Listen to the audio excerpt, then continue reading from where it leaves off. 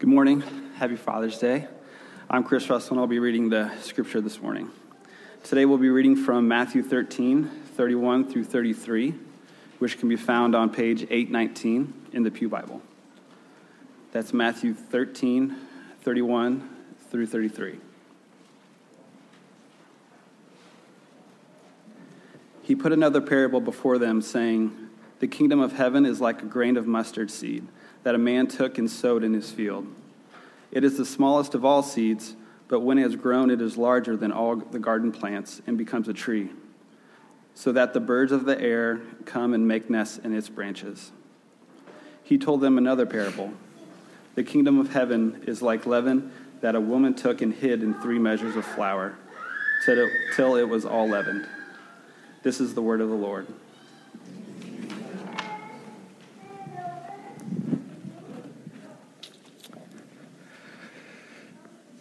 Well, good morning. My name is Adam. I'm one of the pastors here at Hope Community, and it's really great that you're here with us today. Thanks for that. There's a lot of really good churches in our community that will care for your soul and take care of your family really well, so we're grateful that you're here with us today. Then today on Father's Day, we're really thankful for the dads that are here, both physical and biological dads, as well as spiritual fathers that God places in our lives. And that one thing I love about our community here is that we have lots of those spiritual fathers here. So we're really thankful and grateful for you. We love the men in our church. And we're also aware that maybe today isn't necessarily a happy day for some because of broken and complicated relationships between dads and kids. It could be a hard day because of the loss of a dad, maybe the death of a child or infertility, or we even remember and honor in our hearts the women who have passed who made us dads. So men, wherever, and everyone, wherever you are on that spectrum, wherever your heart is, we pray that you will that you'll feel seen and feel loved, and that Jesus will meet you in your happiness and joy and fun that a day like today can bring. But we also pray that you will feel seen and loved by Jesus even in sadness. And it's not either or. It's not either all happiness or all sadness. It's okay for it to be both, or at least that's what I'm telling myself today. How about that?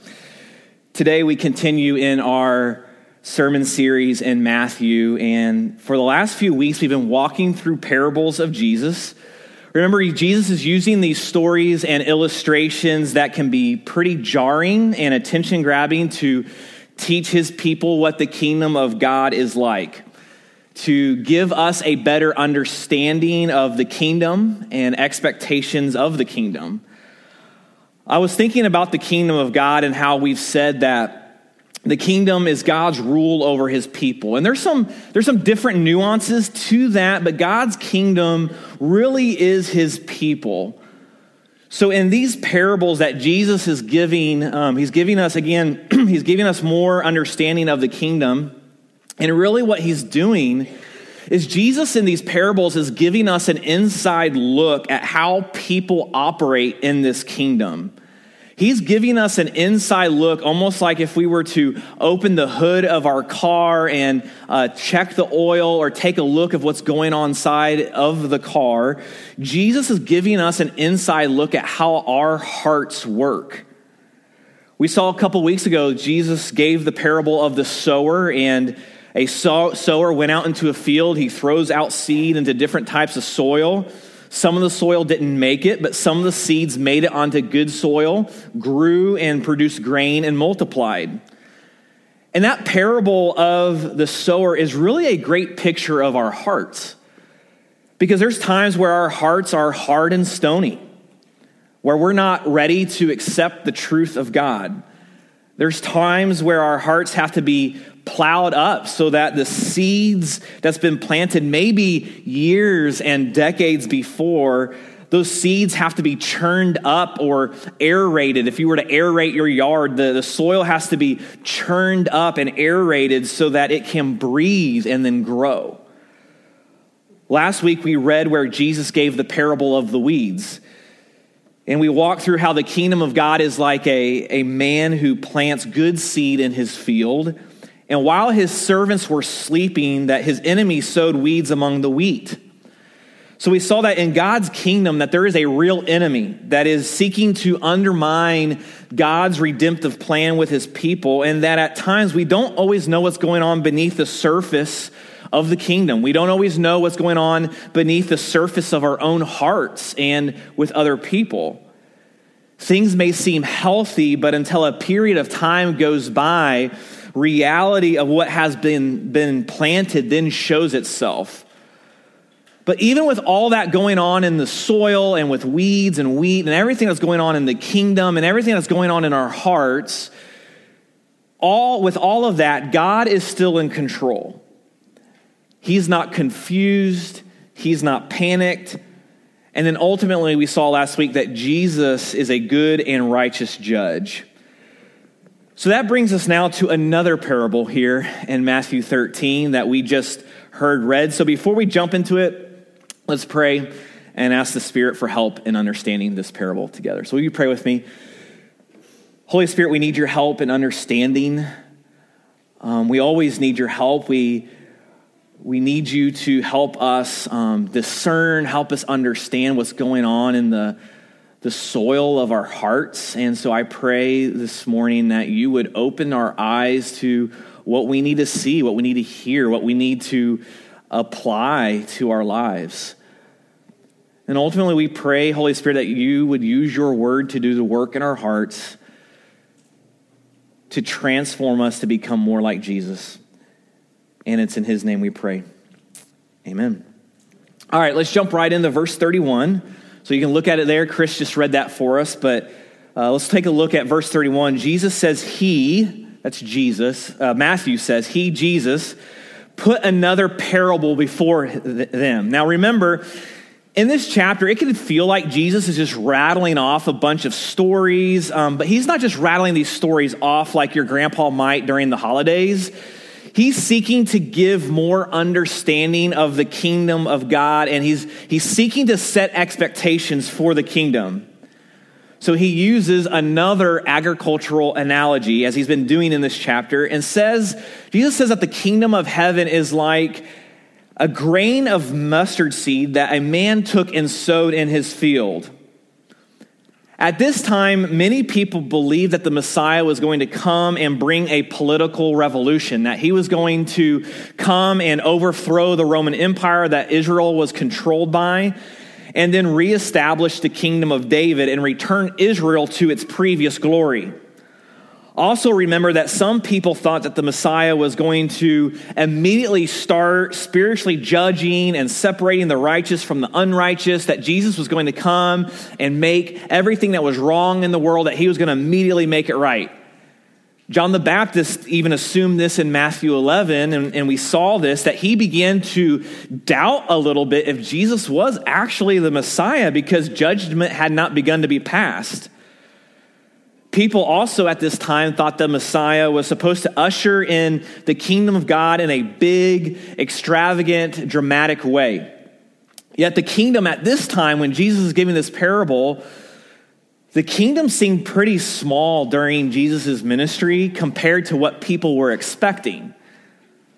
And so Jesus chooses to use just about the smallest seed possible to help describe the kingdom.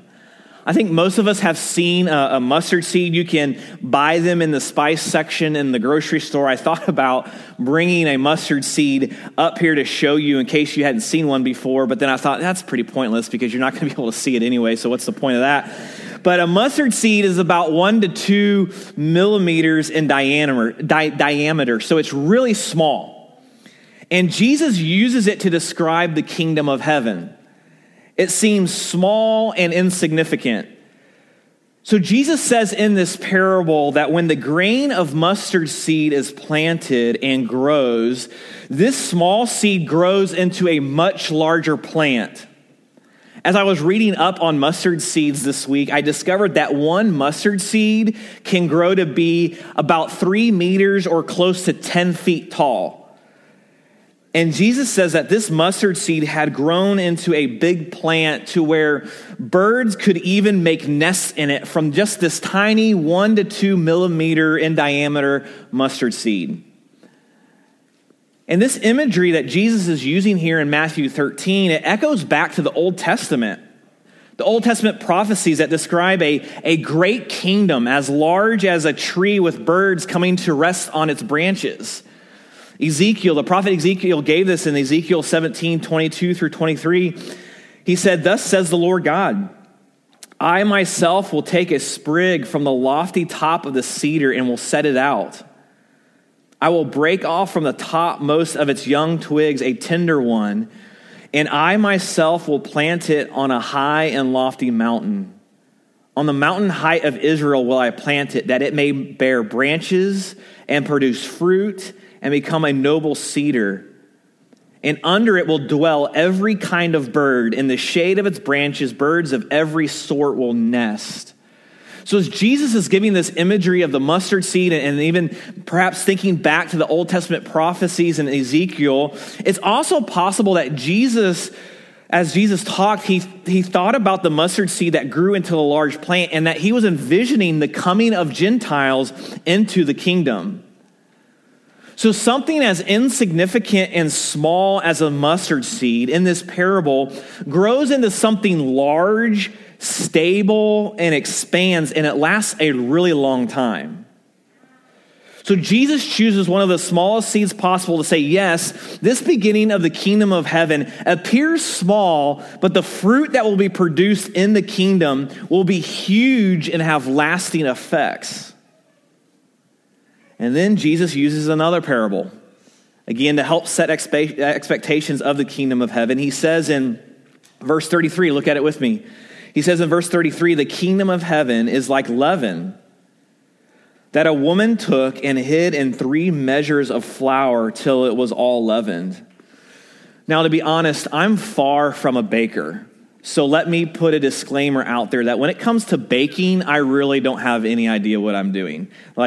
Seriously, I'm lucky if I can get one of those cookie dough tubes that you buy at the store or a bucket of cookie dough to work out. And that's assuming I haven't already eaten the dough straight out of there and dodged getting salmonella. So if my kids ask for cookies, it's going to be pretty hit or miss. This word leaven is another word for yeast. So if I understand it right, you put yeast in dough to make it grow and expand. Am I understanding that right? I'm not committing baking heresy or anything here. So as I understand it, you take yeast, you put it in dough, and it makes it grow and expand. So in this parable about leaven or yeast, the theme is, again, the contrast of something small and insignificant that grows into much larger. You see, bread was a staple in the Jewish diet at this time because in Israel, so much of their economy and their culture revolved around wheat. And obviously, they would take wheat, grind it into flour, turn it into dough in order to make bread. In fact, it was really rare for them to not have a meal that didn't have bread. And oftentimes, the meal was bread. That's why Jesus in the Gospel of John used the phrase, "I am the bread of life," to talk about him coming to bring spiritual life to those that believe and follow him. And when they would make the bread, they would put the yeast in the dough to make the bread rise and expand. So the yeast wasn't necessarily used to make something grow like a seed, but it would permeate and spread throughout the dough and transform it. And so based on the measurements that Jesus gives here in this parable, the yeast could transform 3 measures of flour and spread throughout the dough and make enough bread for a meal for about 100 people. So Jesus says that the kingdom of heaven is like a mustard seed, but grows into something much larger. He says that the kingdom of heaven is like leaven or yeast that is put into dough and makes it expand. So what is the meaning of these 2 parables? In the parable of the mustard seed, Jesus is teaching that the growth of the kingdom of heaven starts in small, insignificant beginnings. There's a contrast between the small beginning of the tiny mustard seed that signifies the kingdom and the large plant that it would become. And this idea of small beginnings leading to big, massive growth fits into the entire story of redemption. Because God's covenant people is established in one man, Abraham, in Genesis. That covenant is then preserved in a baby that was caught in some bushes on the Nile River in a basket with Moses. And the covenant continued with a boy that was a shepherd who became a great king in David. And then the promise is fulfilled, what we've already seen in the Gospel of Matthew. The earthly life of Jesus Christ started as a baby in a manger because Mary and Joseph couldn't find a place to stay. Then Jesus, Mary, and Joseph, they had to escape to Egypt to save his life because Herod wanted to kill him. And before they settled into a tiny town, they eventually settled into the tiny town of Nazareth, who some people couldn't believe something good could even come from it. And then now here in Matthew 13, Jesus is teaching in parables and stories with a small handful of disciples. They're gathered around him. And when we look at the backgrounds of these disciples and where they came from, they were a fairly weak and inept group.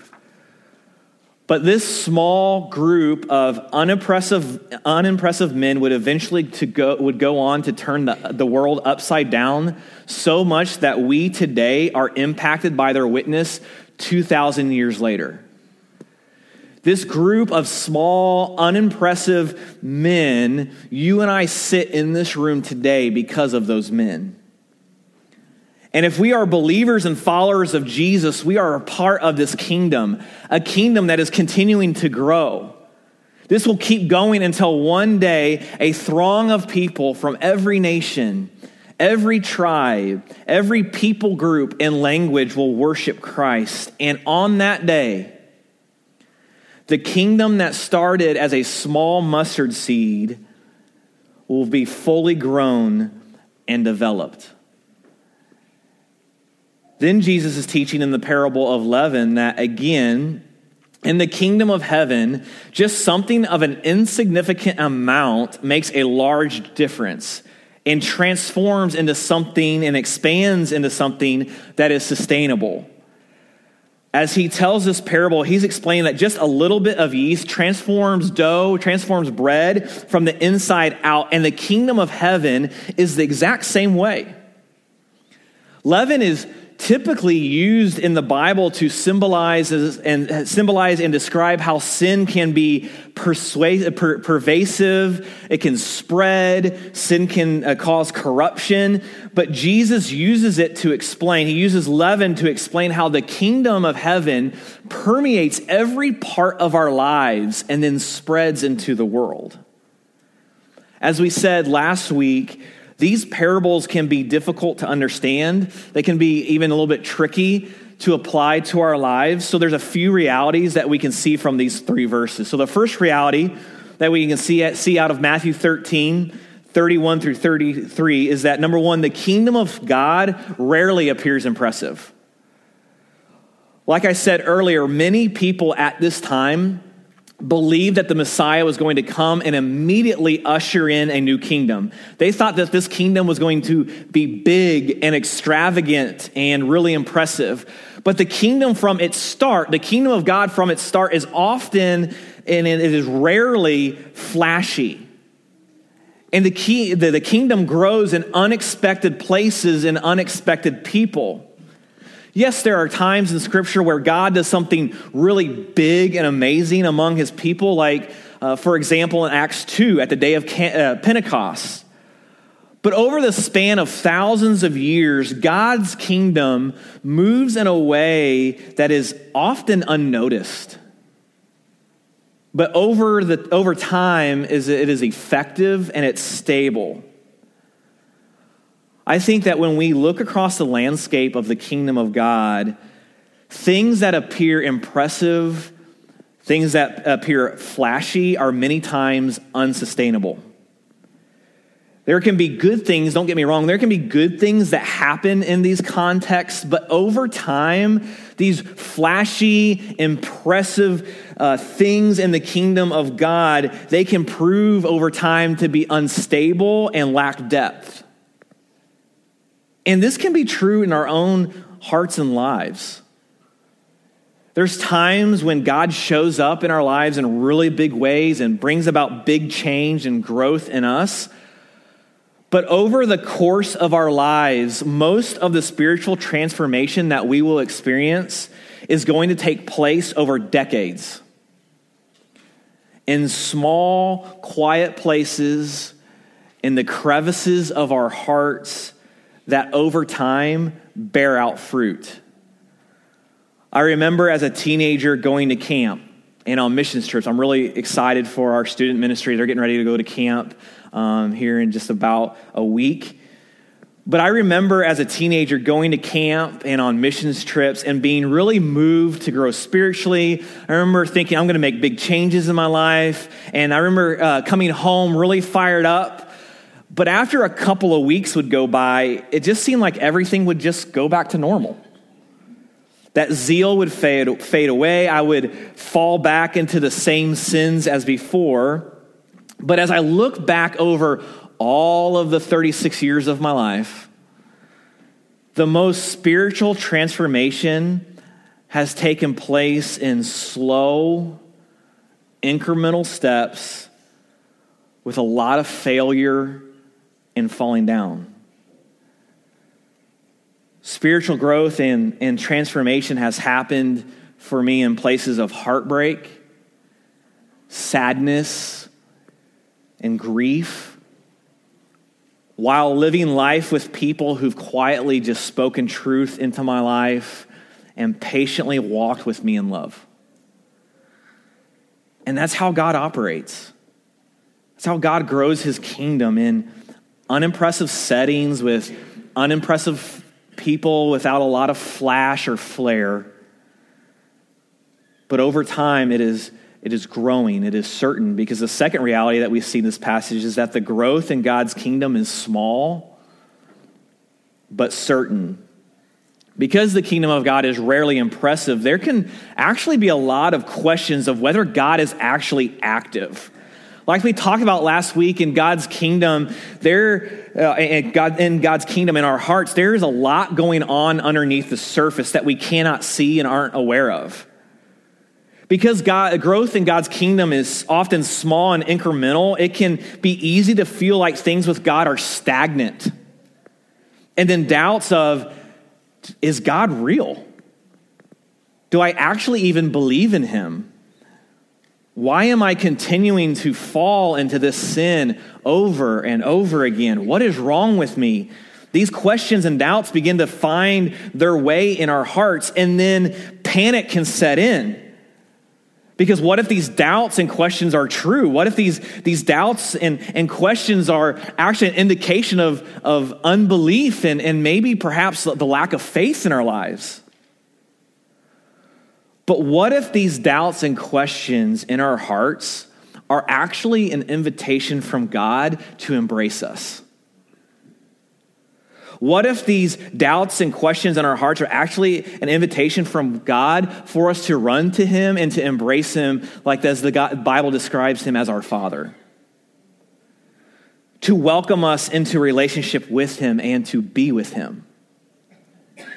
Then as we do that, as we run to our Father, and it may take some time, it may take years, we can begin to feel our hearts warm to him. And then we begin to have the ability to look back and see, okay, now I see where God has been at work. Now I can see areas of growth and transformation in my life. And I can trust that he's going to do it again. Because God's kingdom grows outwardly like the mustard seed that is so small and then grows into a large plant With humble beginnings, the kingdom has grown and continues to grow to where one day it will be in full bloom, till one day it will be said, as it says in Revelation 11:15, the kingdom of the world has become the kingdom of our Lord, and of his Messiah he shall reign forever and ever. But then on a personal level, the kingdom starts like yeast in our hearts, and it slowly permeates our thoughts. And then it moves into our beliefs. And then as it moves and permeates our beliefs, it changes our affections. And then it affects our motives and our actions. We're also given practices that we see throughout Scripture that help us grow. Some of these practices that help us grow is time like time in God's Word, worship, prayer, silence and solitude, community, and other practices. And these practices place the yeast of the kingdom of God in our hearts, and it causes it to rise and expand. And while all of this is going on, all of this takes time and is an ongoing process that plays itself out over our whole lives. So this is a call to trust. A call to trust that something is actually happening in God's kingdom, even if it's moving at a pace that we cannot see. It's a call to trust, but it's also a call to patience. A call for us to wait for God to fulfill his promises and plans. It's a call to patience with ourselves and with others, knowing that God is working in small, quiet ways to transform us. This parable is also a call to hope. That one day, if we are believers and followers of Jesus, one day we will stand in his presence and we will be made whole. We will be fully transformed and clothed in righteousness that is not our own. A couple of months ago, one night I was watching a documentary on vineyards and the process of making wine. Now, I'm not a wine aficionado. Part of me would love to be, but I'm not a wine aficionado. I'm not crazy. I'm really not that crazy about it, to be honest with you. I think it tastes like bad grapes. If you brought 2 bottles of wine to me and you had me taste it, I would not be able to taste the difference between a cheap bottle of wine and an expensive one. But if you are a wine aficionado, more power to you. And I hope to maybe learn something from you one day. But in this documentary, it was talking about how some wine companies import grapes. And they import these grapes from different parts of the world, different parts of the country, and they make wine out of them without growing their own grapes. And then they slap their own label on it, and they put it on the market to sell. And apparently a lot of celebrities and athletes and whomever have a tendency to do this. And really the documentary kind of said that's cheating. But if you want to do it right and make a good bottle of wine, you grow your own grapes in a climate that is conducive to these types of grapes. So these vineyards, they plant their grapevines when they're getting started. A vineyard plants grapevines, and they don't really even know until 7 or 8 years down the road if those grapes from the vines will make good wine. And that's dependent on the soil, that's dependent on the weather, and a bunch of other factors. The documentary said that vineyards and wineries like in Napa Valley and the Pacific Northwest and France, Italy, and throughout Europe, that when these vineyards and wineries get started, they don't even know if their business will be profitable for 10 years.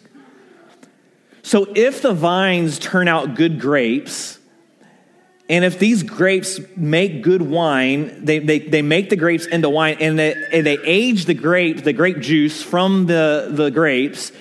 They age it typically 1 to 2 years in vats or barrels before bottling it. Then, depending on the type of wine, that wine should be drank some 2 to 3 years after bottling it. Other wines should wait 3 to 7 years to be drank. I almost said drunk. To be drank in the bottle, and then even really nice ones should wait 10 to 15 years in the bottle. So they say a good wine can go through a process from planting to drinking, and that process can play out over 10 to 25 years. And it's the same way with the kingdom of God. It's rarely impressive. Growth takes a long time. There's a lot of factors to it. It's small and incremental, but it is certain. And it's certain because its origins are in God himself, who looked upon humanity, sinful, broken, and far from him. So he came and he initiated his love toward us. He identified with us as human beings. He placed his own wrath on sin on himself, and he died for the payment of that sin. And then he rose again to give hope and a path towards transformation, which is why we take communion. We take communion because as we tear that piece of bread off and we dip it into the juice, and we were reminded that the body of Christ was broken for us and that his blood was shed for our lives. We remind ourselves and each other as we take communion together.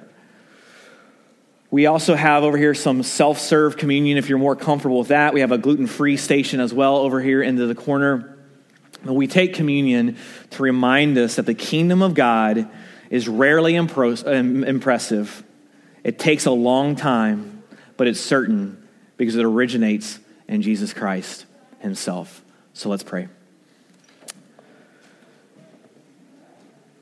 God in heaven, we thank you. Thank you that your kingdom is at work around us and in our lives, even when we can't see it, even when we don't even know it's happening.